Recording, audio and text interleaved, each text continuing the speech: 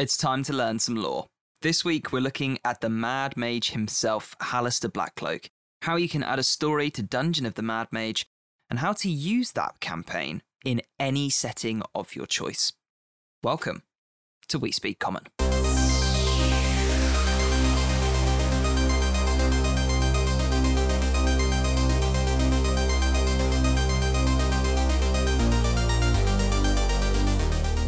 Hello and welcome to a brand new episode of the D&D podcast for everyone, because here we speak common. This is the show brought to you in partnership with The Dice Dungeon, your one-stop shop for beautifully made metal, resin, and now glass D&D dice. Yes, glass D&D dice. I too was a little bit nervous when I heard it, but upon seeing them on the website, oh my god, they're gorgeous. And if you are worried about rolling them, just grab yourself a felt-lined rolling tray, or maybe even a dice scroll from the Dice Dungeon while you're there. And hey, we've had like 3 book announcements in the last month. Pre-order one of those bad boys while you're over there and use the code WeSpeakCommon for 10% off your entire basket on checkout.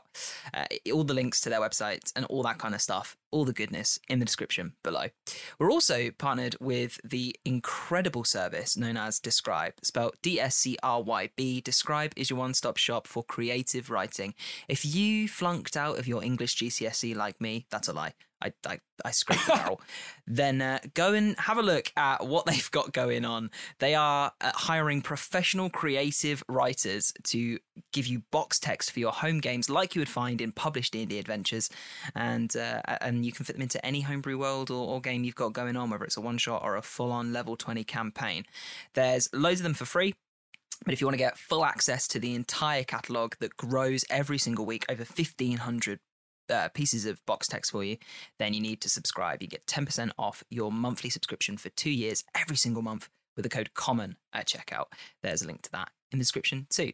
I do just want to give a big shout out to those of you that support the show directly on Patreon. It's been booming this week. I think we've made a handful of people, I don't even know the number, a handful of people have rejoined or have joined the server and are supporting the show directly. We hang out on the We Speak Common server. We talk about D&D, about life, the universe and everything, and we have a general laugh. And we also sit in the VC channels and talk to each other on pretty much a daily basis at the moment. It's my favourite place to hang on the internet, and I don't just say that because, I made it.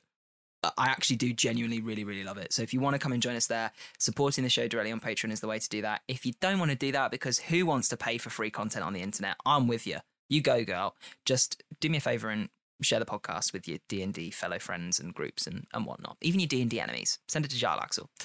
Right, with all of that done and out of the way, you may have heard him laugh halfway through the intro. That's cool. I'm glad I made you smile. Sam, how you doing? Apologies. Hello. I gotta leave it in now that I've said that as well. Yeah, no, you got me there. It tickled me. I was trying to hold it back the whole time, but hey. Yeah, it's the classic British humour. Yeah. Classic. How do you find yourself on this ridiculously hot day? Oh, I've had a great day. F1. Yeah. Lewis Hamilton bringing it home. Oh, fabulous. I knew you were going to talk about that. I was waiting for it. I had to stop myself from texting you like, oh, I bet you're happy, boy. Yeah, I absolutely lost my shit today. And it was very nerving at the start, and then it all went well. And I was like, yeah, okay. Good result for my boy Lando as well.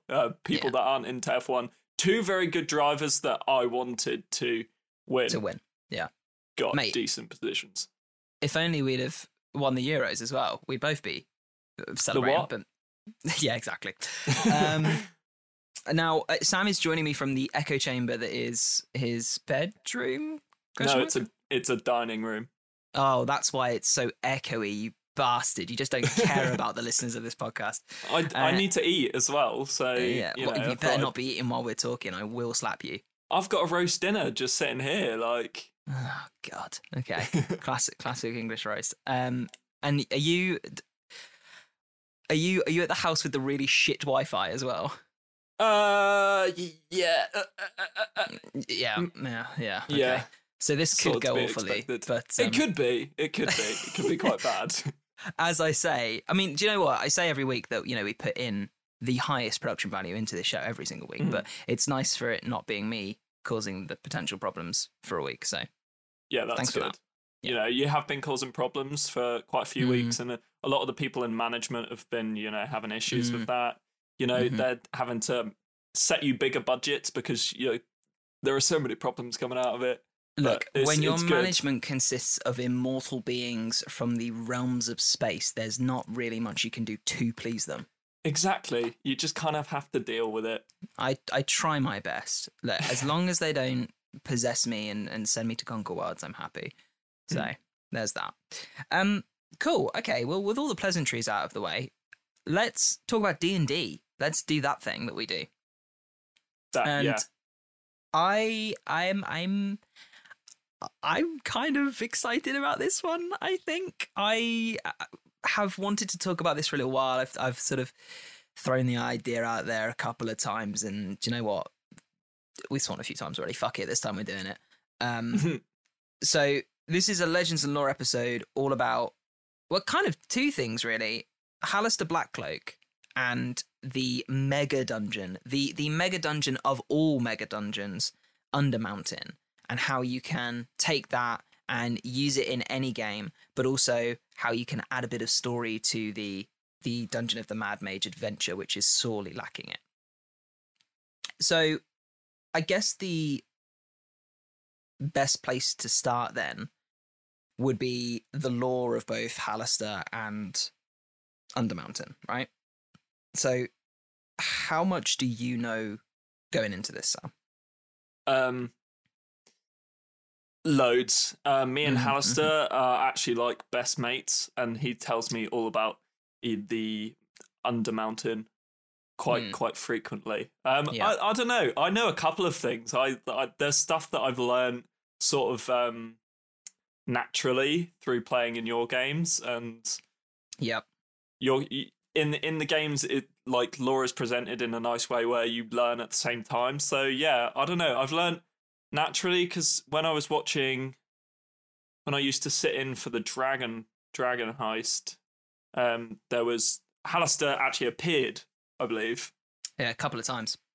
Yeah, and he was crazy. He was mental. He was like he was a very interesting, like from a roleplay perspective, like a very interesting character to see, because it was like, oh shit, this guy's been driven mad by this place that he is in. So yeah. So I know that there are certain things I know, but there's definitely like some black spots that I'm like, who? Do you mean black cloaks? Sorry, Blackcloaks, yeah. That's awful. That's an awful joke. Okay, cool. So I will talk about how I've used Halaster a little bit later, and that will come into like the way I used him was to set up an ongoing story for Dungeon of the Man Mage should the players go that way. So I'll talk about that later. But let's talk about who the man, the myth, and the legend actually is. So those of you that have no idea who Halaster Blackcloak is, he is the aforementioned Mad Mage who inhabits the mega dungeon known as Undermountain that sits underneath the city of Waterdeep on the Sword Coast. And this dungeon has been a massive part of D&D for years. Loads. I mean, I think there's a book that tried to. It did what Dungeon of the Man Mage did, but on a lesser level. It gave out loads of the levels in, I think, 3rd and 4th edition. There were a couple of them. So it goes back quite a few years. I think it goes back even further than that. But Halaster was a human known as Halaster. That was his birth name. And he was a wizard. He was very good. And he would, do what wizards do and hold these spell moots where all these wizards would come together and they would talk and exchange secrets and spells. And he would take on hundreds and hundreds of apprentices. Like, he wasn't that kind of wizard that just had one. He had loads. And he went a bit mad with power to an extent. Not the madness that he's now known for, but he kind of went a bit power hungry, a bit power crazy.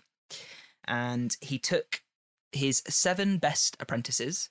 And I've got to say, this is paraphrasing as well, because with any well-known D&D character, there's like ridiculous amounts of lore, and you could go so much deeper than this. But we're going to get to the point that you need to use him.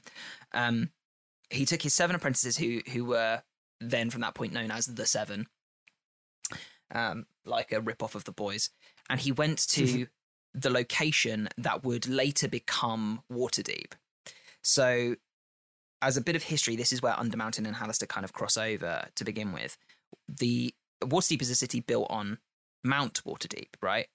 And that location, thousands of years in the past, like before, we're talking like an age or two before, when locations that we know as names had different names. There were different civilizations and different, what's the word?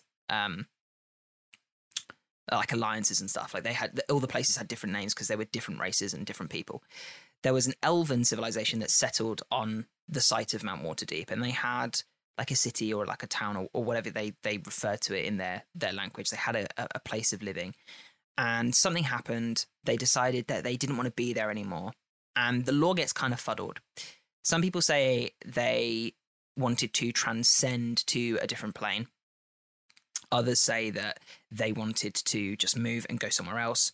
They were very powerful magic users. This is like before the time of magic as we know it now, back like before even the Neferese and 10th and 12th level magic spells and things. So they were extremely powerful. And so these elves did this ritual. They decided they were going to either up and leave and go to another plane, or they were going to leave and go somewhere else. But they decided that they wanted to leave no trace of their existence here. And so they cast this ritual, this spell, and it removed the essence of them. That in itself is very, very difficult to do, and really, really sort of like naughty magic that you don't really want to put your fingers in. But they did it. But being wizards and spellcasters and people of the Weave, they fucked it up as per usual, and they left this kind of like essence in the Weave. So the Weave, of course, if you don't know, is like a little the magic tangle. source. Did they create like a little?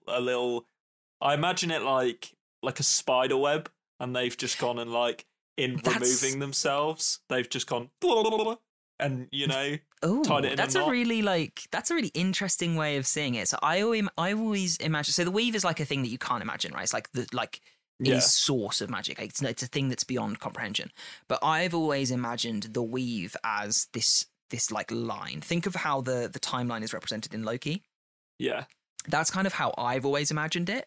Like this line of magic threads that are weaved together, and they constantly like just move through time and through the planes. That's how I've always pictured it in my head.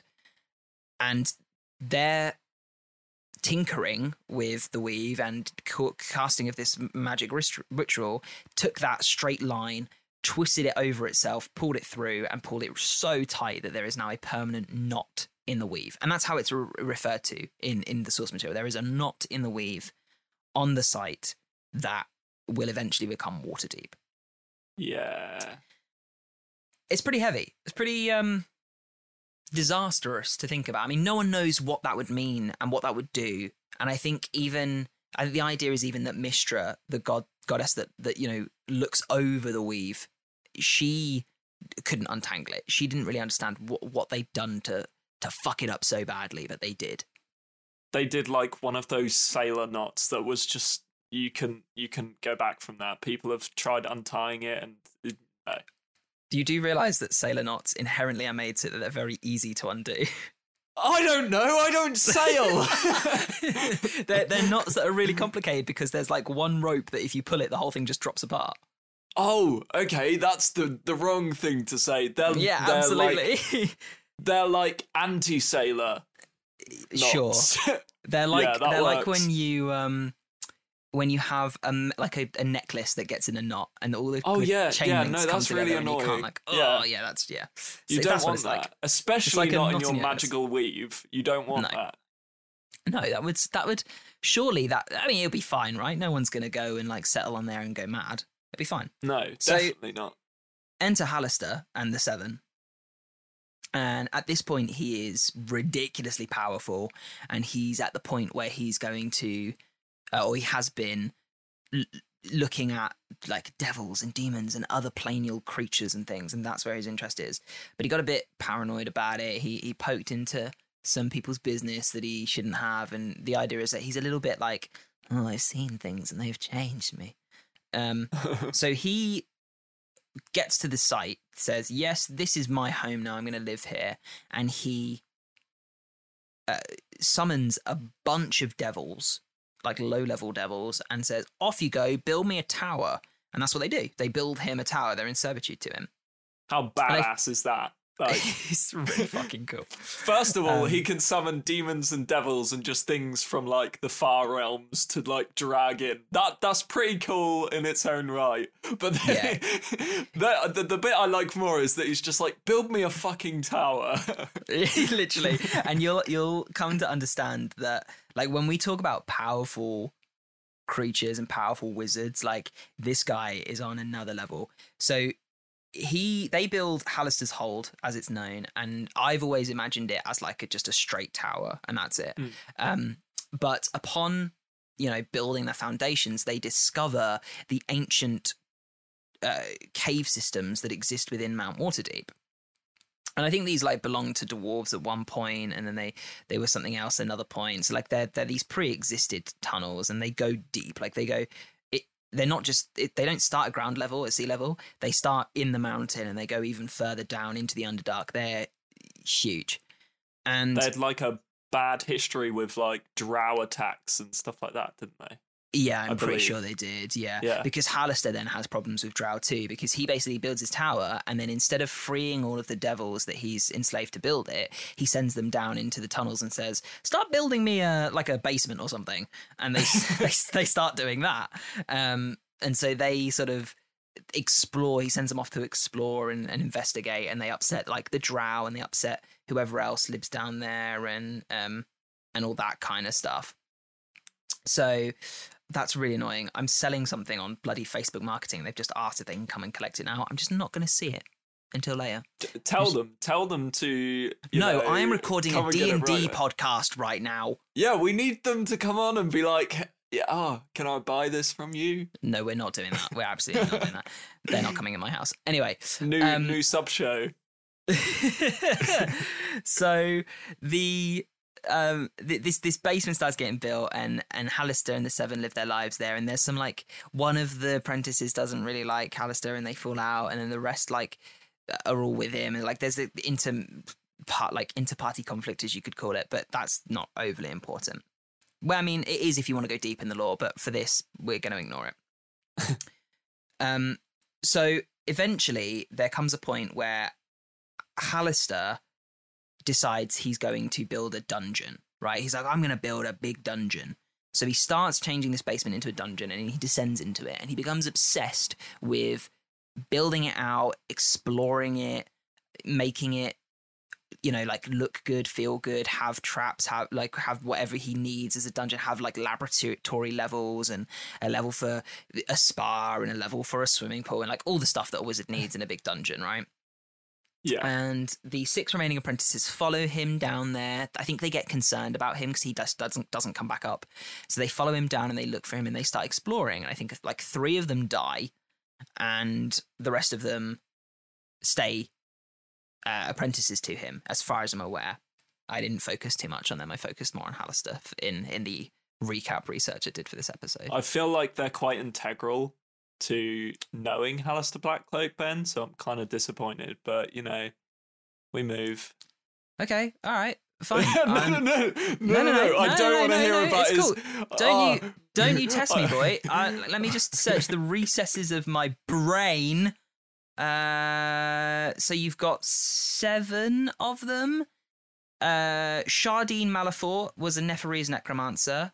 Trobriad was the metal mage, was his name. He had a gift for building metal constructs. Mural, I think is how you pronounce that name, was the Mishappen. They were a great warrior who served as Halaster's bodyguard, who was then an apprentice, and I think the madness overcame him, and he transformed into like a centaur-like creature, but he had a scorpion body instead of a horse body. Yeah, it's fucking weird. Arcturia, who succumbed to madness as well. I hate this one. I never know how to pronounce this one. Jehesria Kestelharp, who I believe is the one who betrayed Halaster. And then Malene, who was an apprentice who was lost to time in history. Oh, and then the 7th is Ibalathal. So there you go. Did They were a Marine requisite. just not like have a cool title or anything like that? She's just Marine. Well, she's the apprentice that was lost to time, but okay. Let me Oh, check. she was lost to time. Did she die? No, she was a human who specialized in absorption of arcane powers, memories, and souls, and it's rumored that Halaster took her on due to her resistance to the spell plague that he somehow knew was coming. Everyone realizes that he was preparing for it after the fact, but no one knew how he knew about it. She was consumed by her own experiments when she summoned a life drinker spectre that slowly drained away her memories and life force. She existed only as a ghost for a long period of time and was tortured by said spectre until recently freed by adventurers. That will be something that happens if your party encounter her in Dungeon of the Mad Mage, I believe. And they are there. That's are they like? I don't think all of them are there. Some of them are there. No. Okay. Because things get retconned from edition to edition. So Yeah. So anyway, they all descend down into the dungeon, and they just leave the tower, and it just over time turns into a ruin. And I don't know at what point Waterdeep begins cropping up around the hold, but it does happen. And over time, when the hold falls, Waterdeep becomes its own city, and like that's a History of Waterdeep episode. But the tower, in my headcanon, I remember reading somewhere that it fell, but I don't know whether that's true anymore. I don't know whether bits of it just fell apart and fell off. But in my mind, the tower itself fell, and instead of falling sideways, it just sank straight into the ground. And it left this giant hole where the roof would have been, that is now just this vertical tunnel into Undermountain. Yeah, I see your face. So what happens is you may recognize such hole as its nickname, the Yawning Portal, because many adventurers came to Undermountain and went exploring, and two of them were Durnan and Mert the Moneylender, who went down together, were two of the few adventurers to make it back out with riches galore, and with his money, Mert became Mert the Moneylender, and Durnan built the Yawning Portal over the mouth of Halaster's hold, and charged adventurers to go down and venture down into it to explore for the riches themselves. I love it. I love that I love that. Like, I'm going to stop any people from doing that, and they have to come through my tavern to do that. Absolutely. It's great. And here's the thing, Mert and Durnan, although both humans, I believe Mert's a human, Durnan definitely is, they have lived a very long time, and it's kind of insinuated that Undermountain changed them in some way. And that's how they've become, or they've had this kind of extended existence. It's interesting. Okay. Because they've been around for loads of editions. And you've got to think, the current year in Faerun is 1493, I think, for Rime of the Frostmaiden. It's 1492 in Dragon Heist and Undermountain in Dungeon of the Mad Mage. So, and we play our Faerunian adventures in the year 1492. Obviously, that will change the longer we play for, but so it's interesting that Durnan's been around for well over the expected lifetime of a human. So that's kind of like the history of Halaster and how Undermountain is formed. He goes on to become obsessed with Undermountain, and he builds it out and extends it, and he, brings in creatures from other planes to guard the upper levels as he descends further down, and starts using those as his base and laboratory. And at some point it connects to Skullport via the Salgarth River, which is Skullport, of course, is the thieving kind of den city underneath Waterdeep. And that's on level with the third level of Undermountain, as is the Xanathar hiding base, the main base of the Xanathars Guild. I'd always this is probably because I didn't really know much about Skullport until today, where I was just getting some beforehand research. I thought the Skullport was just a port. just it was. I was like, okay, it's probably just a port somewhere. They do the occasional trading. Did you not thing know every it was now and then. underground? I had no idea, and it Sam, changes my. You sat in on episodes of Dragon Heist where they were in Skullport for 10 sessions, and I kept describing how dark and dingy and the cave cavern walls and the roof and the mushroom. How did you miss that? I was imagining them like walking through the town in the daytime, the sun licking them, you know. And that is why you need to pay attention when you're playing Dungeons and Dragons. 100%. You have just completely ruined Skullport in its entirety. Skullport's a really interesting place because it's in this big open cavern. There's these really interesting characters in there. You have the flame skulls, the 13 skulls or the 12 skulls, and the Rumoured 13th who guard it, and everyone walks around with lanterns and you can't see like beyond 100 feet ahead of you or something because it's so dark. Not being able to see is pretty cool. It's a really, really cool place, and there's some really interesting characters, and that's why I used it. I mean, it's such a big part of both Waterdeep and Undermountain. Like, if Waterdeep, if you consider the city as like let's say you're doing a campaign just in Waterdeep, I did, I would consider the city half of that location. Yeah. Skullport is a quarter, and then Undermountain is a quarter, unless it's an Underbound focus campaign, and then it shifts where Skullport and Waterdeep are a quarter, and Undermountain is the half. So like they all become for me that location. It's not just the city. It's got layers, like an onion. Yeah. Augurs have layers.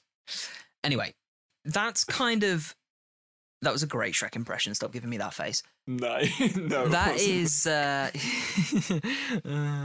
that is like the lore of Halaster and Undermountain in a really quick kind of roundup way, because I don't want to spend the whole episode talking about it. I want to talk about how you can use it. So before we talk about that, do you have any questions about like lore in general? I'm just sort of like confused why Halaster can't stay in one position for very long. He seems a bit like flaky in the sense of like. Oh, okay. So that's just poor storytelling then from my part. He like when he goes to what would be Waterdeep, he's been like in his like home for years, like basically his whole life. He's drawn to the weave though, isn't he? That's like. So it's kind of like, I feel like it's insinuated that he is. Yeah. But there's conflicting sources, as there would be with over like, what is it, like 50 years of Dungeons and Dragons? It's longer than that. I don't even know. Some say like I've read that he's mad before he goes, and he becomes mad, and then he builds Undermountain. Then I've read others where they say, oh, he was a little bit like mad. You know, he's a wizard, and then he went to Waterdeep, he built his tower, he discovered Undermountain, and he went insane and went absolutely bonkers and just got obsessed with it, and then would never come back up. So it's kind of like, hey, you're the DM, why do you want him to be mad? What's the hook that you need? Use that, and then you can. What was the hook that you went for? Like in your world, in your version of Faerun's lore, like what is your version of why he's there? So I will get into that when I talk about what my plans are for Undermountain. Yeah. I'm just curious because it's like, you know. Do you have other lore questions before we do that? Because I'll go off on a tangent if we go into that now, and you won't get them answered. we just won't answer them. Nothing that like comes to the top of my head really. Okay, cool. Yeah. Okay, yeah. So what I'll do then, I'll tell you in a roundabout way. I'll tell you what my lore for him is and what my story for Dungeon the Mad Mage was, because they are very interconnected. So where do I start? The first thing so the reason Halaster is mad in my world is because he's got this unending obsession with collecting beautiful D&D dice, and he doesn't have a service like the Dice Dungeon. So I feel like if the Dice Dungeon existed in Faerun, he wouldn't have this insane madness going on. And to stop you, Sam, and anyone listening to the podcast from delving too deep into their own mega dungeon of their mind and becoming insanely obsessed with dice, I have partnered with the Dice Dungeon for over a year now to give you 10% off your entire basket when you shop with them. And they sell really, really nice D&D dice, Sam. Really nice ones. I know. I've got a pair, and they do. To be fair, they keep me out of my own version of the Dungeon of the Mad Sam. It's very echoey in there. Yeah. Much like your dining room. I do have to say, legally, I have to tell you that while buying D&D dice from Dice Dungeon may stop you from delving into the madness of not having dice, it does open you up to the possibility of, getting obsessed with collecting D&D dice. So just bear that in mind. If you want to go and check out what they've got, there's not just dice there. You open that madness to anything. D&D books, dice trays, dice scrolls, the extra sort of things that you can have with D&D, like spell cards and stuff like that. Go have a look at their website. And if you are building out your mega dungeon, what better than to have some beautifully written descriptions for it for when you want to sell it on the open market, like on Zoopla or something. So if you go over to describe.dscryb.com, they have some really beautifully written box text that you can use to describe that mega dungeon in your D&D game. They've got location, spells, and monsters. They're adding new categories soon and adding different box text every single day. There's loads of them you can get for free, so go and have a taste by following the link below. But if you like what you see, subscribe with 10% off every month for the first 2 years using the code COMMON on checkout. I actually was snooping around Describe the other day, and they have some really good, like, free stuff. I'm too cheap for that, so I was just like, oh, what free content do they have to offer? Wow, they've got some cracking stuff. Everybody loves free D&D content on the internet. You gotta go for it. I was just like, how have they described it in this way? Because they're professional writers. That's the point. It's go great. Look, it's so good. Okay, so in seriousness then, one of the biggest critiques of Dungeon and the Mad Mage for storytellers, if that's what you're looking for, is that there is no story, really. It is true and true, just a mega dungeon for you to go through. And when we say mega dungeon, like, oh my god, double page spread maps, 23 layers, Skullport included, although even that's a little bit lackluster. It is insane. And if you're in for a dungeon crawl with no story, like, all hands to you, go for it. But if you want a bit of story, it is lacking in that department. And I've had a look around the internet. I did a long time ago, and I couldn't find anything that really grabbed me. There was one that, like, wanted to make it like a show, and Halaster thought he was like a show host, and I just hated it. Didn't like the flavor. It wasn't for me. I don't grounded. like that. Yeah, I don't love that one. One that I did see was a D&D Beyond post, actually, an article, and I saw that, and it spoke to me, and I ran with it, and I sort of adapted it for my own usage. So that's what I have as a story for Undermountain, and I'll talk about what that is in a second. A side note, if you are going to pick up Dungeon the Mad Mage, there's a fantastic Skullport supplement on DM's Guild, which is what I used for Skullport, and it's just so much better. Just forget everything in the book and use that. It's incredible, and I don't think it's awfully expensive either, so go check it out. I think it's like Skullport Shadow of Waterdeep or something like that. It's a really good supplement, especially if you're running a Waterdeep campaign like I was. So my plan was, and I always had the plan that the Waterdeep adventurers, the heroes of the heist as they've become known, would be setting up the next adventure, which would be either Tomb of Annihilation, which they are now on, although it's different heroes. Also branching off into James's game, ran in the same world, which is Tyranny of Dragons, or they would follow the plot hooks and go down into Undermountain. And the heroes of the heist, being still in Waterdeep, could still do that, although I don't think they will based on the decisions they made in the game. So I needed to give them a reason. I needed to link them in.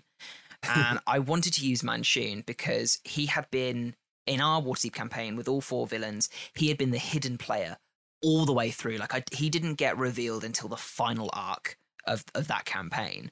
And it needed to be compelling. And I also wanted him to be different. I didn't want him to just be some evil wizard. Yeah, no, I liked your Manshoon. He was very, thank you. Like, I'm powerful, but I'm not that bad. Yeah. Manshoon is another one that needs a whole lore episode on about, but he was a very evil, very powerful wizard who made lots of clones of himself to be able to live forever. It's either that or lichdom for a wizard, basically. And one day, I don't know if it was during the spell plague, I can't remember without looking up, but something happened and all of the clones woke up at the same time, all of them believing that they were the true Manshoon. And so this series of years, and I think it's like a couple of decades happened, that became to be known as the Manchun Wars, where all of these different Manchuns were just hunting each other down and killing each other. And it's unknown, and it's not put in writing exactly how many Manchuns survived and if the original survived. And so he's the kind of character who can come up in a number of different campaigns that you play with the same group, and each time he can be completely different. Like, there's one Manchun who's a vampire, there's one who's a good guy, there's one who's a bad guy, there's one who, you know, really likes horses, you know, like it's like variants in Loki.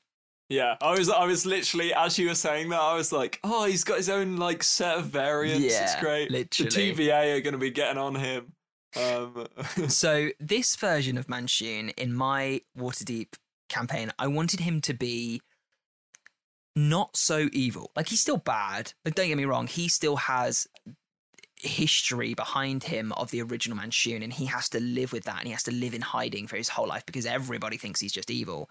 But he's also changed and learned over time.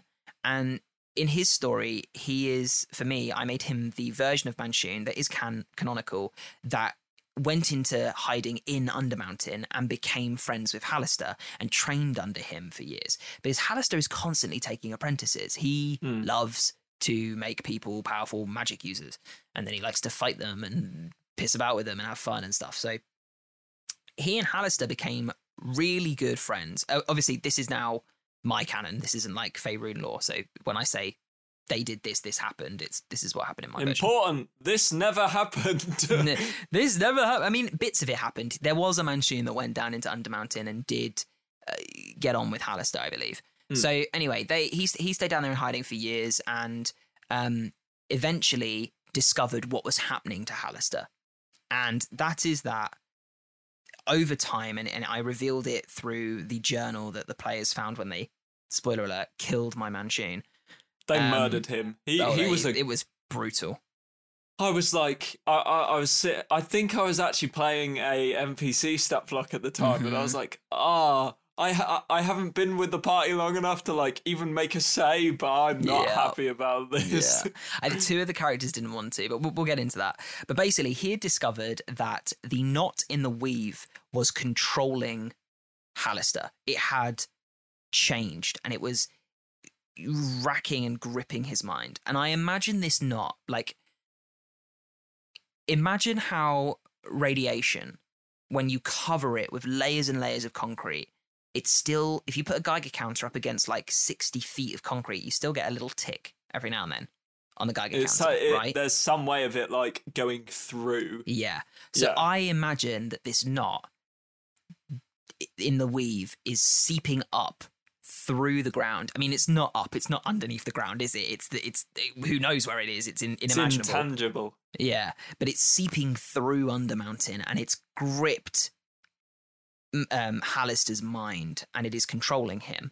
And that's why Brom, who is another player in our game, had weird stuff happen to him when he was in Waterdeep, because this quote unquote radiation of the weave was like seeping into him and affecting his connection to the demon queen of fungus. So that's another story. I got so many of them, man. So Ben setting up future episodes of Legends of Lore with just this one. yeah. This is the Nexus event. So Halaster became controlled by the weave, and in my like DM notes, I have written that the knot became a sentient creature. The knot is alive. The knot is a thing of magic, of pure arcanic energy that is conscious now. It has been living for so long that it has grown, and it's seen Halaster and gone, hey, pretty boy, I like your dungeon. I want that. And it's seeped into his brain, and it is making him insane, like incredibly insane.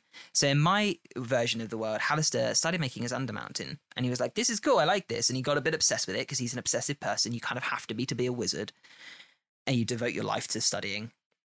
And then the knot grabbed him, and he went absolute balmy and just lost control.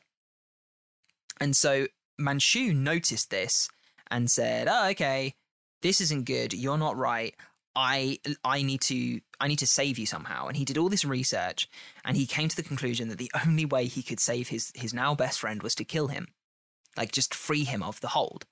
So he challenged him to a wizard duel.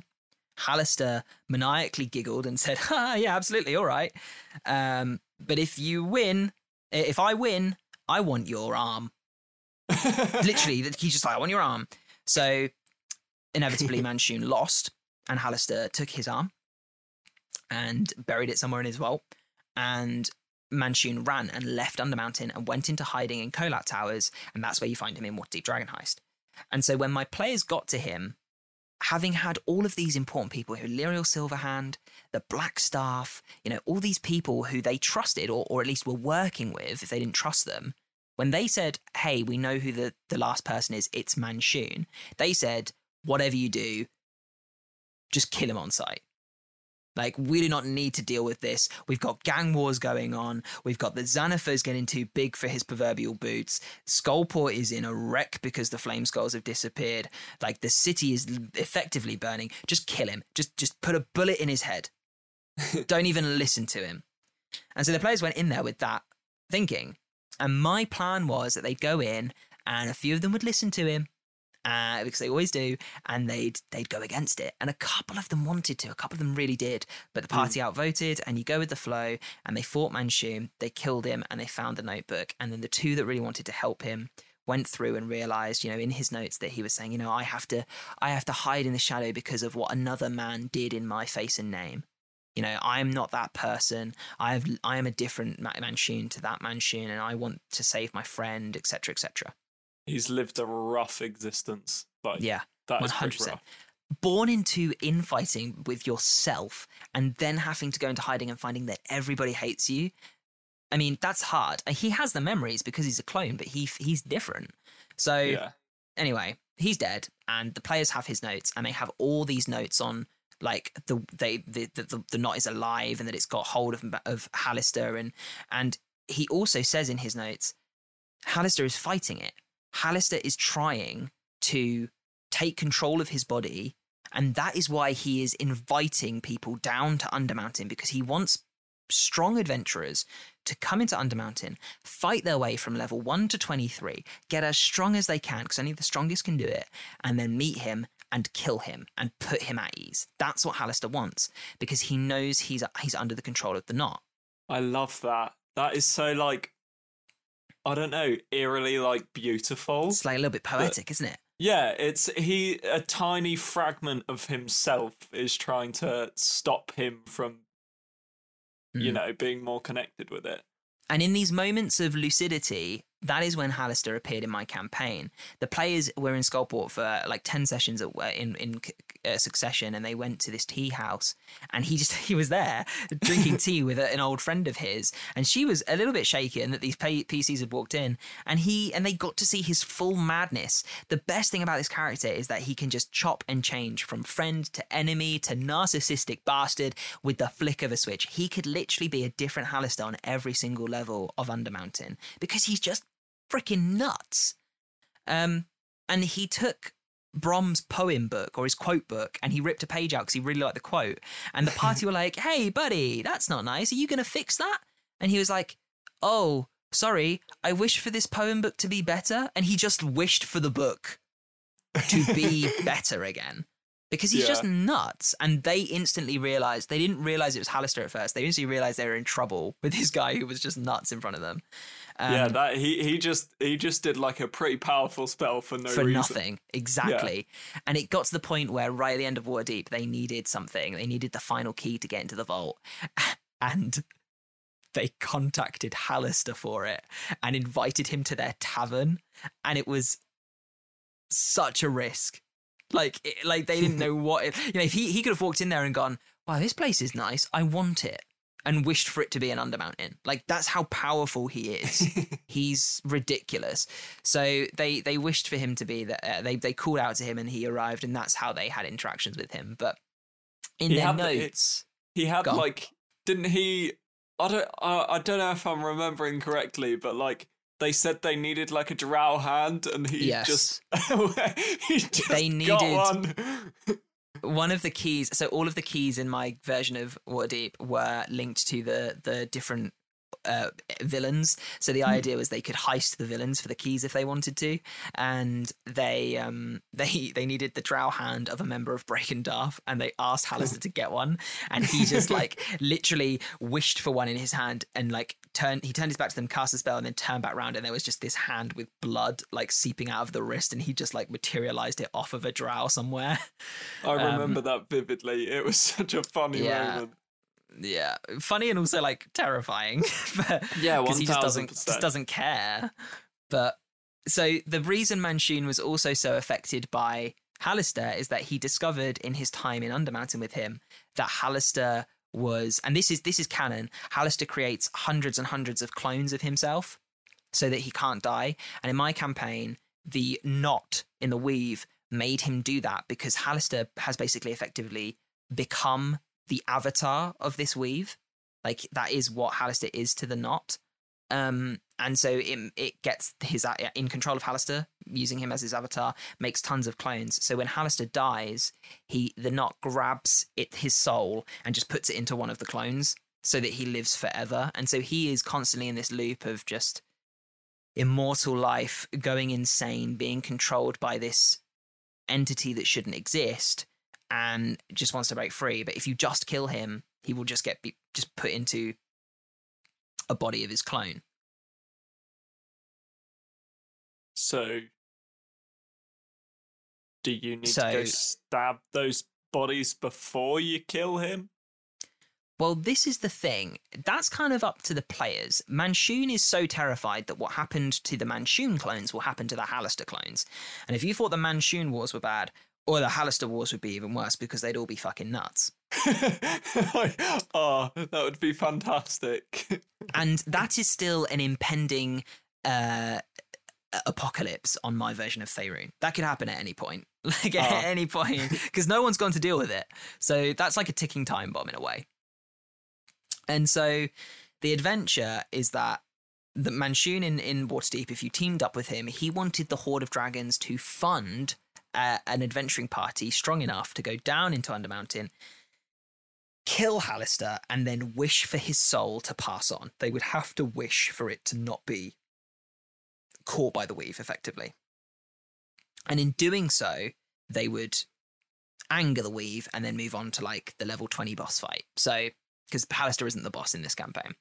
He's like the boss before the boss.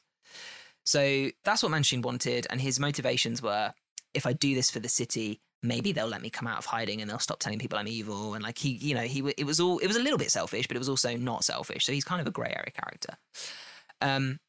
So the idea for the story, for the adventure, is that the players descend into Undermountain, they fight their way through, they get strong, they fight Halaster, they've encountered him along the way.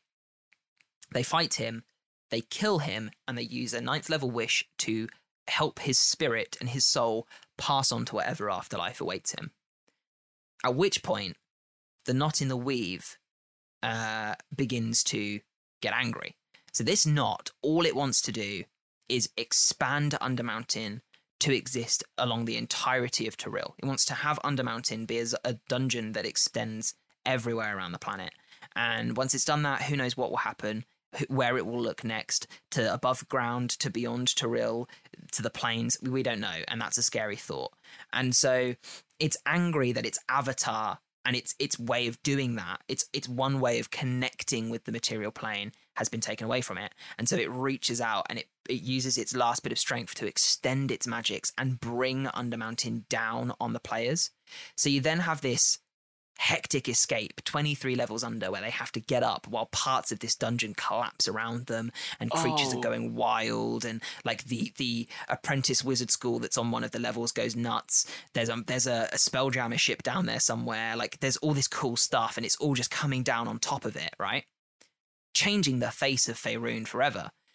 They get to the top of Undermountain, they get out back up onto the streets of Waterdeep, and sections of the city, parts of the wards are just sinking into the ground. Like the dock ward, flooded. The trades ward, massive sinkhole. Like it's awful.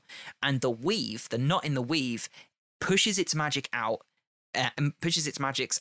and takes control of the walking statues of Waterdeep. And these statues that haven't moved for years suddenly come to life because they are a defense mechanism for Waterdeep, and the only person who can control them is the Blackstaff. So she inevitably tries to stop them, but she can't. And so the players then, surrounded by the devastation of Waterdeep that is falling and crumbling, have to fight 1, 2, maybe 3 of these giant walking statues. And when they destroy the walking statues, the weave materializes in form, coalesced out of those statues in front of them, and they have to fight the weave, kill the knot, well, not fight the weave, fight the knot in the weave, kill it, and thus untangling the weave itself and making magic better. It's this epic conclusion to this 20th level adventure, and it would be really cool to run. It's nowhere near what I expected the ending of that to be, but it's so much cooler. I like that. Thank you. But then of course that then has repercussions in the sense that, Halaster no longer exists. Undermountain is now a ruin. So Undermountain could still exist, but it would be forever changed. And it would be a proper dungeon that, at the moment in Faerun, it's like a breathing dungeon that's constantly changing and things are being added and stuff. And at this point, if this happened, it would become a ruin of a dungeon that eventually could be plundered completely, which would be an interesting, do floods of adventurers then suddenly come because the risk is gone and they just want to get as much out as they can and stuff like that. But then also, and this is the thing that my players don't know because one of them has a very special connection to Durnan. They've released the magic of the weave that's keeping Durnan and Mert ever existing. And so from that point on, they begin to age and they begin to eventually die. Oh no. Yeah. So it's a little bit bittersweet. Yeah. But yeah, so that's the story. Have you any questions about that before we move on? Not really. I like that. That sounds like an adventure, like a good adventure to be a part of. Thanks, man. I like that Halaster isn't the biggest bad of it, if that makes sense, and I like that there's I feel like when obviously this isn't your own, you haven't made Halaster, but often when running a big bad evil guy, it can fall into they're evil, but only evil. They are all evil and everything about them is evil, Knievel. Mm-hmm. Yeah. But that's what I love about Jalax or Manshoon. They're so grey. Yeah, I just like that part that there is a slight part of him that wants this all to stop and he wants to get rid of it, and that's why he's drawing people in. And I don't know, I just love that. And I like as well that it offers the twist at the end, and this is where we transition into how to use this if you're running Dungeon of the Mad Mage, and then how to use Halaster and Undermountain in any setting in game. But if you were going to run this story, and if I've got all of the story prepped out and I haven't done all of the mechanical prep because we never actually ran the campaign, but my plan would be to have Halaster appear at different points during the dungeon, as I think you should, because he can, and it's just interesting, and that's how I would incorporate the story through the dungeon crawl, because it's not there in other places. You can have it in some of the NPCs, there is a wizard school in there. Halaster's got a wizard school somewhere in Undermountain, and there are apprentices and you can be his apprentice and stuff, but you need to have interactions with him. And so sometimes he would appear and he'd be a dick, he'd be a villain because he'd be controlled by the weave, or he'd be a villain in the sense that he's gonna fight you a little bit, but only because he wants you to get stronger and know how to kill him. So he's doing it to help you. And then other times he'll arrive and he'll be just giddy and like a child. And other times he'll be completely lucid and he'll be a very scholarly, well-spoken wizard who can tell you things about the weave and stuff. So that's how I would put the story in as you go through dungeon.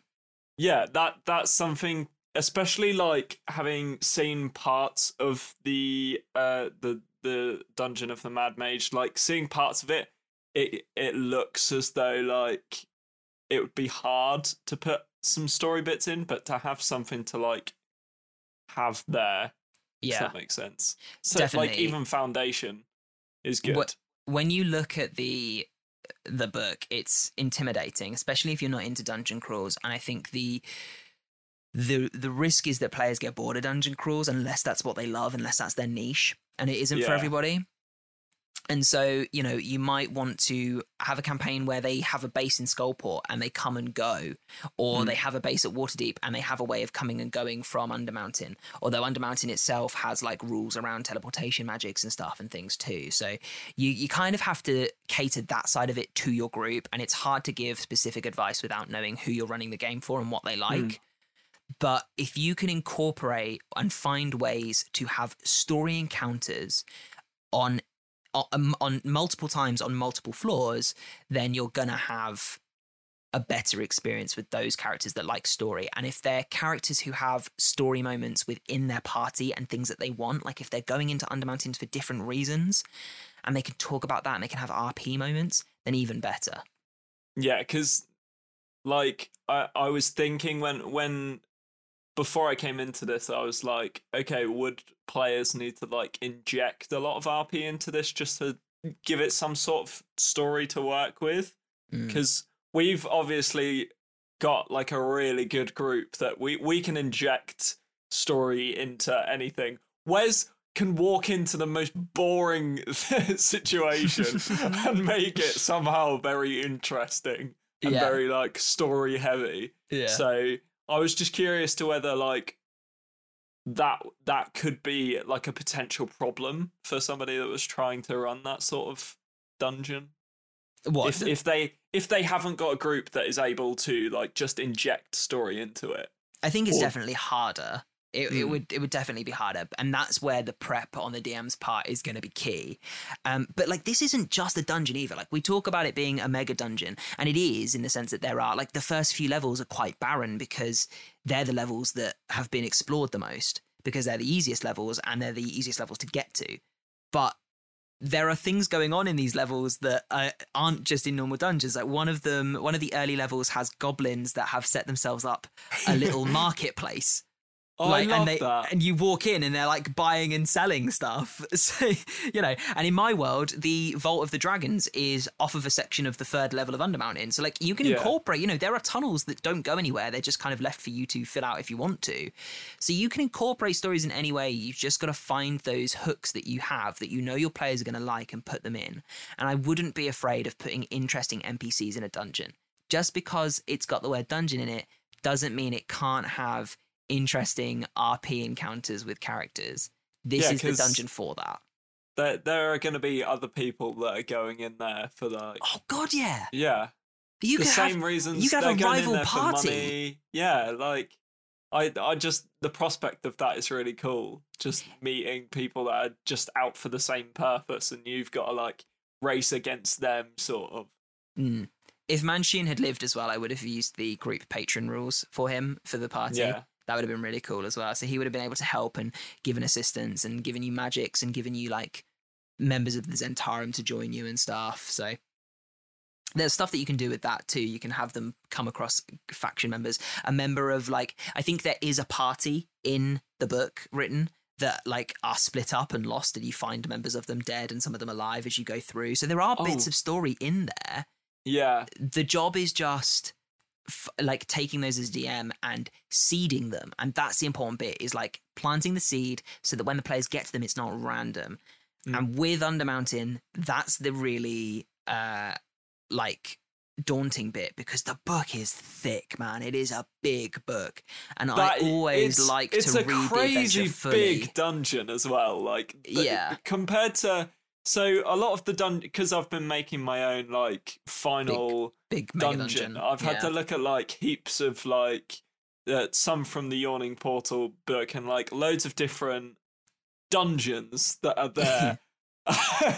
It's a lot bigger. I was like, take a wow, shot that's every time we intimidating. say dungeon this episode. Oh my god, yeah, that's it's a great huge. game. It is. It's actually. Do you know what? I'm gonna. Where is it? Here it is. It is. I think it's the second thickest book I have. I think Tyranny of Dragons, the reprint that holds both books, is bigger. But that is a 1 to 20, whereas this is a 5 to 20. This book, Dungeon of the Mad Mage, is 320 pages long. And I like to read an entirety of the book at least twice and make notes on it before I run it. And the thoughts of doing that are daunting, but they would be so rewarding because you can make such an interesting story out of this campaign. Let's talk about as we come to the tail end of this episode, let's talk about using Halaster and then potentially Undermountain in your games, whether you're in Faerun or not. I think that this is one of the easiest things to port over to any setting. Because I was thinking that because obviously every setting has magic, right? Yeah. Every setting has its own version of the weave. Every setting has a big city where stuff happens. You can just insert this lore anywhere. And, there are little sidebars in a lot of the adventures that say, if you're not doing this in Faerun, here are some options of where it could be in other worlds. And sure, they include like Kryn, Greyhawk, and that's it. But it gives you an idea of like where you would put it. Like I think in Wildmount, give me a really big city in Wildmount. You run a Wildmount campaign. Oh, the main city that my players spend a lot of time in is Zadash. Is that the one? Remind me, is that the one with the Cerberus Assembly and the Wizard School? It does have a wizard school, but it's not like the capital city with like the big wizard school. It's like the sub capital. Okay, I'd say. So if the big capital, which I believe is that Rexingtrim. Yeah. So Rexingtrim already has a lot going on for it. Great, stick this mega dungeon underneath Zadash. Bang, done. He was a mad teacher at the wizard school who lost his mind and started building a dungeon to run trainee wizards through to test their might and their spell usage. And eventually he was, chastised by the upper board of the school because he was killing too many apprentices. And so he said, fine, fuck off, I'll go into my dungeon. And he's still down there to this day, so the legend says. Christ. Done. Yeah, no, it's surprisingly like malleable. I like that with adventures, because especially with hearing like now that the Wild Beyond the Witchlight is sort of making it so that it can be put anywhere, I believe. So this is the thing. You said this a couple of times, and I want to clarify that with you because I feel like that's exactly the same. Like I feel like they're selling this as a point, and it's as a selling point. No, 100%.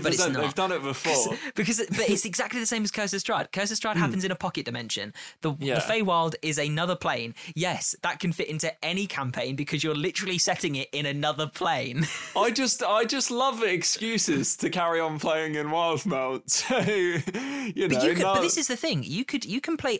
Then this is what I want to put across. And I think maybe we do an episode on this specific skill, like later down the line, is how do you take, I think we've talked about it before, but how do you take any adventure and run it in any setting? If you said to me, Sam, I want to run Tomb of Annihilation, but in Exandria, and all I know about, I don't know about the other continents, all I know about is Tal'Dorei and Wildmount, I'd be like, great, okay, cool. All you need to do is literally say that Chult, or a version of Chult, give it a different name if you want to, like rename it's like it could just be another continent or an island in the south where it's hot. Like that's so easy, and you can do that with anything. Rhyme the Frost Maiden, right? Just put a version of 10 towns in the Wild Wastes or whatever it's called. I know this is going off of our main topic, but like with Rhyme, it was very much like I was reading some of that. I haven't read like a lot. I've read just bits monsters, items, and like the beginning bits.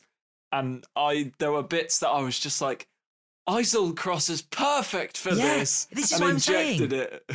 And Waterdeep Dragon Heist, literally any city. All you have to do is swap out the NPCs. And I know like people, I know people say this because I used to think it too. And I'm like, but I don't want to do all that work. It's not that much work. If you're going to prep for the campaign anyway, it's the same amount of work. It's just part of the prep. Hang on, let me hit you with another one. What have I got? I don't have many adventures. Okay, fucking Waterdeep Dragon Heist just became a level 1 to 20 campaign set on Ravnica, right? Because the money is a ridiculous amount of money and every single one of the guilds wants it. What else have we got? Oh, that in itself gets... Tyranny of Dragons, fuck me, you could do that anywhere because it's not set in a specific location. All you have to do is port over the Well of the Dragons and the gods and the cult, and you're done. It's an adventure where you travel, right? Great. Perfect. I love it.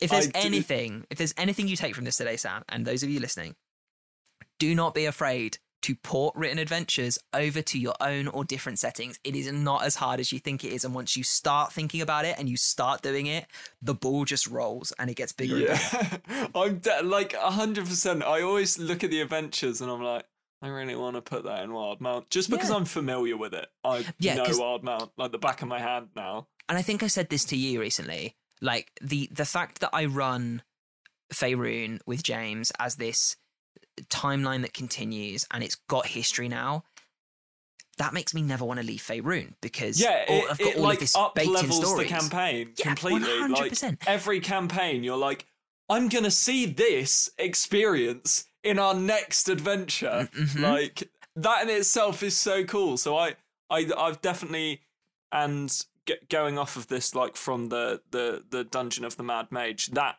like the idea that I could just put that anywhere. It's definitely easier with some campaigns than others. But like this is my point. Like everybody who runs a D&D world and like even if you just played a 1 to 15 campaign in one setting, right? That's going to be hard to leave. Leaving that campaign setting and going to another will always be difficult. It's like when you delete your finished save file on Pokemon and you have to start another one because you can only have one, right? It's hard to leave that behind.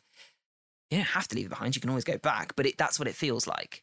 So either you grow a pair and you do it because you're missing out on all of the amazing other experiences of different settings out there, or, and this is how I feel with my homebrew world, you know, the world of Car. When Car is at a point where I can launch a second campaign in it, it's going to be really hard to leave Faerun for 100%. The period of time that we leave go to Car. But at the same time, when we go back to Faerun, all of that time will have passed and it will look different and it will be even more interesting. So it's amazing. That's great. But at the same time, like, I don't want to leave it. So you can either just grow a pair and do it, or you do what I did and you put on your tinfoil hat and you go deeper than anyone would normally go and you say, every game that I run in Faerun happens on the same version of Faerun, but everything that happens on my version of Ravnica happens on the same version of Ravnica, and both of those he's gonna do it, guys. He's gonna do it within the same version of the material plane, and thus are both planets that exist within the same setting of Spelljammer. Oh, I knew he was going to do it. And so any powerful wizard can travel from one world to another, and if you know how, you can get a ship and travel the stars. And that's how I've kind of got over the fact that at some point I'm going to have to leave Faerun for a little bit. Yeah, you have to connect them so that at some point you can just go back. I've made my own cinematic universe. That's what I've done. I love it. And you have. What's great about it is no one will see it. Will you say that? We get to experience it at the moment, a really awesome way, and we get to watch it unfold. You guys at the moment are experiencing the like Avengers to Avengers Age of Ultron to Civil War era of the MCU, right? It's cool. I can't wait for Infinity War. All the adventures are coming together and it's like, oh my God, all of the characters that I know and love from all these different campaigns that we've played are all in the same universe. That's so cool. So just you wait, buddy, when Thanos comes along, because, buddy, he is in the shadows. He is coming. Is it just that character that Joe made with the Ioun stones that we've got to go against him? He's collected them all. It's the own version of the Infinity Stones. There's 16 of them. So eventually there will be an end game threat level adventure held in my version of the material plane, and that's the thing, and that's what's cool, and that's why I've pushed myself to get to this level of deepness, is that I don't just say, yeah, it's my version of Faerun or it's my version of Eberron. I say, oh no, this is my version of the universe. This is my version of the material plane and the planes that travel around them. And that's fucking cool, man. It's so fun. That is it. It's just badass. I love it. I love every moment of it. I appreciate it. On the note of that, I think the main conversation point of this podcast, the actual topic, going back to Halaster. You know that I'm like a sucker for cool monsters and cool just enemies to go against. What are some of the like hot boys okay. in the Dungeon of the Mad Mage that like really, tickle the fancy and just like exciting encounters to run, because that's always what I'm most excited about. Okay, let me grab the book, because I won't know off the top of my head. I had to pop the light on as well because it got dark in here. Because we're having a lovely evening chat. So I just watched Ben slowly fade into darkness. Yeah, over the course of the last hour and a half. This is a really difficult one because, like I say, it's a really thick book. Level 9, Dwemer Core, is a really cool one. That's the level that has an academy of magic designed to like test and trap and confound its students. By that point, I think that it's the party size the book is balanced for is 4. So at that point, you've got a party of 4 level 10 characters, and it's a really interesting like just level. It's not one of the biggest, but it's just got some fun stuff in it. I think there's Nothics hiding around of like students who have gone mad. There's traps and magic like items and stuff. There are some interesting stat blocks in the back. So there's the human warrior who we mentioned earlier, who became Halaster's bodyguard, who turned themselves into a half scorpion centaur creature. That statted out in this book. Oh, I love that. So, Muriel awesome. is a large monstrosity. I think it's a he, but I'm going to say they just to be safe. They are a 13th level spellcaster, so they have up to 7th level spells. They have Finger of Death, which is cool. They have 3 legendary resistance. They can make 3 attacks, 2 with it's a he, 2 with his long sword and 1 with his stinger because he's a scorpion. He has legendary actions like casting cantrips. He has a lunging attack and a retreating strike. So he's just really fucking weird. Like he's this big skeleton. Yeah, I just love that scorpion human thing. What else have we got? I mean, Halaster himself is cool. There's not many stat blocks in the book because most of them are covered. The werebats are fun. What? Just because I haven't got the book right in front of me, like what is Halaster's stat block like in comparison to, say, I don't know, other more powerful wizards, or the Archmage stat block, which you should never use. The Archmage stat block is shit. And you should never touch it. So Halaster is written, he's pretty cool. I would probably beef him up a little bit because of the party, and also in the same sense that I beefed up a Serac because of like the level of the story that we're telling and stuff like that. So for your kind of like knowledge, Sarac's a challenge rating 23, so is Halaster. So they're on level as written. And not because that's not saying that that a Serac is on level with a human wizard. You got to remember Halaster is an immortal wizard too, much like a Serac. His prepared spell stat block is quite interesting. He has Meteor Swarm, Wish, Maze, Finger of Death, Chain Lightning. He has Globe of Invulnerability, all that stuff. So, the fun stuff, but you can change that up. He has some special equipment. So he has a Robe of the Eyes. He has a Blast Scepter. What else has he got? He has a Horned Ring, which allows him to ignore the magical resistance within, like the resistances within Undermountain. So he's just not affected by its, like, curses. Oh, I like that. That's cool. Yeah, he can cast a spell as a legendary action, as you would expect.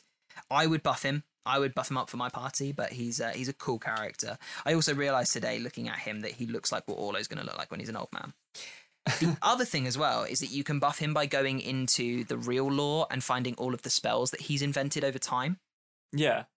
So they're fun. There are also these Elder runes scattered across Undermountain that he's created, and he can use those, which are really fun. So yeah, there's a lot of stuff you can do with him. Okay, because there was another thing I saw that, like, in a really odd way, him and the dungeon have become like one and the same. Yeah, one and the same. He is the dungeon and the dungeon is him, but they're not, but they are. In the final combat with him, I would do I would probably do a couple of things. I don't know how quite mechanically this would work without like actually sitting down and mathematically planning it out. But I would have him being able to being in this position where he's fighting for control of his body with the weave while he's fighting you. And so when the weave's in control of him, the weave has a set of legendary actions where it can bring parts of the dungeon down, and it can like shake the earth and call in monsters. And when Halaster's in control, he has the more typical like spell legendary actions and stuff. And Halaster will still be fighting you because he wants you to kill him.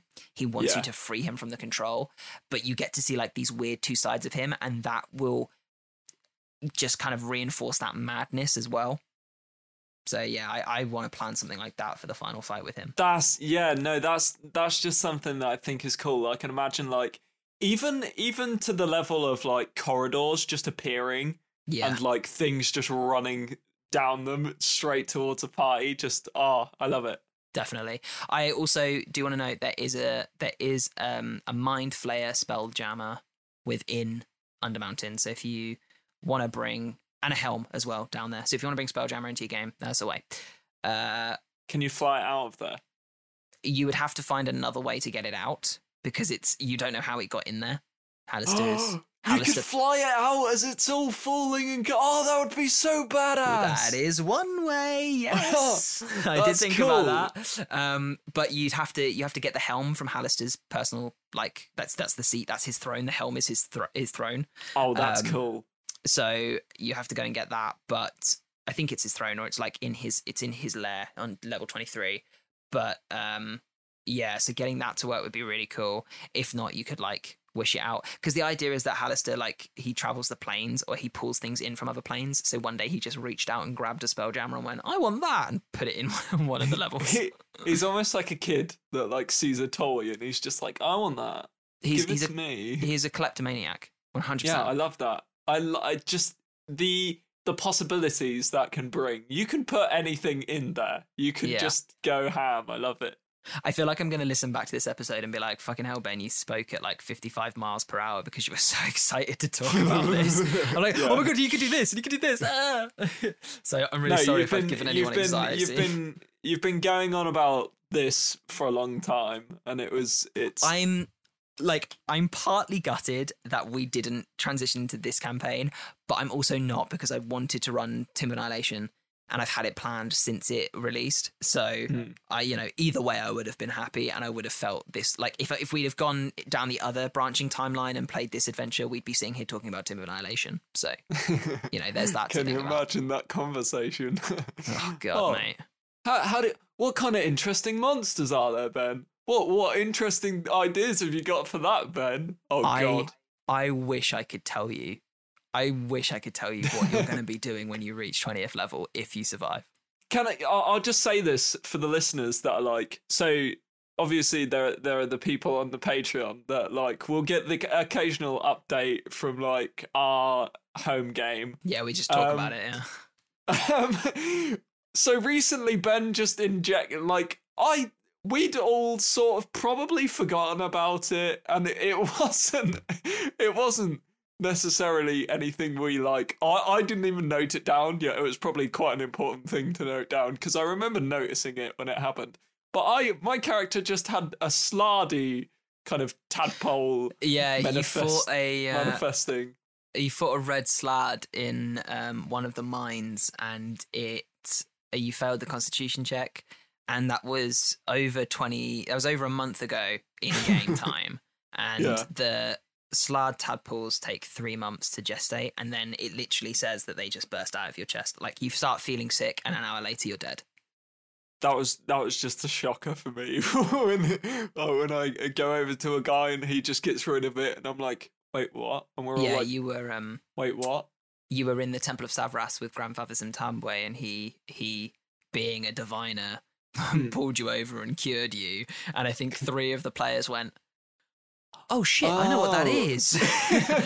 Because I remember having to do the Constitution save and then going, oh well, I haven't seen anything about it. It can't be that important. I have a little tracker sheet for like things that are wrong with each of the player, like what diseases and stuff they have, and it's had that on it for so long, and I'm so glad I can delete that now. But I was genuinely like concerned that you weren't gonna go and see Grandfathers in Tabway. That would have been like so just funny. One random day, just Xenomorph would have just burst out of your chest, because that would have been so unrewarding for you as well. Yeah, but I think it would have been funny, and that's like, you know. You say that now, you wouldn't have been happy if it had happened. No, I can imagine us getting to like high levels, probably like, you know, getting towards like the end game stuff maybe, and no, frog just burst out of my chest. Yeah. Anyway, look, we've been talking for ages, so we should wrap this up. So thank you for letting me tell you all about the lore of Halaster and Undermountain. I've really enjoyed it. I've loved it, and you've just given me more reasons to want to read this book and run it in Wildmount. Yeah, definitely. I think definitely on the list. My parting advice is don't become discouraged if you read through it and you can't find any story. There is story there. You just have to insert it and find it and build it. That's your job as the DM. You can do it. I believe in you. Cool. That was everybody. We believe in all of you. Yeah, I'm not talking to you. I'm talking to the listener. I don't believe in you. You couldn't do it.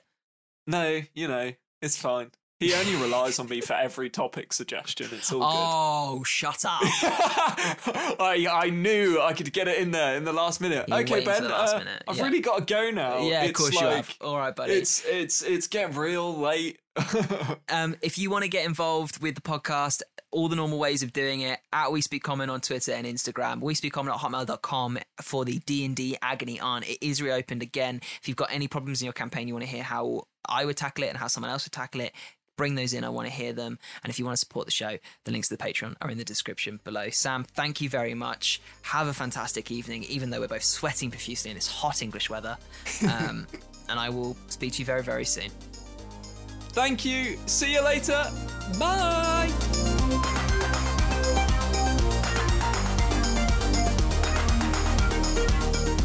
Thanks for listening today. I hope you enjoyed the show. If you did, do us a favour and share us with a friend or a D&D group near you. If you'd like to directly support We Speak Common, you can by heading to the links in the description, either on this episode or via our social medias to find our Patreon. It's the best way to directly support the production of more shows like the one you listened to today. You can connect with the show on Twitter and Instagram at We Speak Common. The music in the episode is Street Dancing by Timecrawler82 and is held under a Creative Commons 4.0 license. You can find it on the Free Music Archive.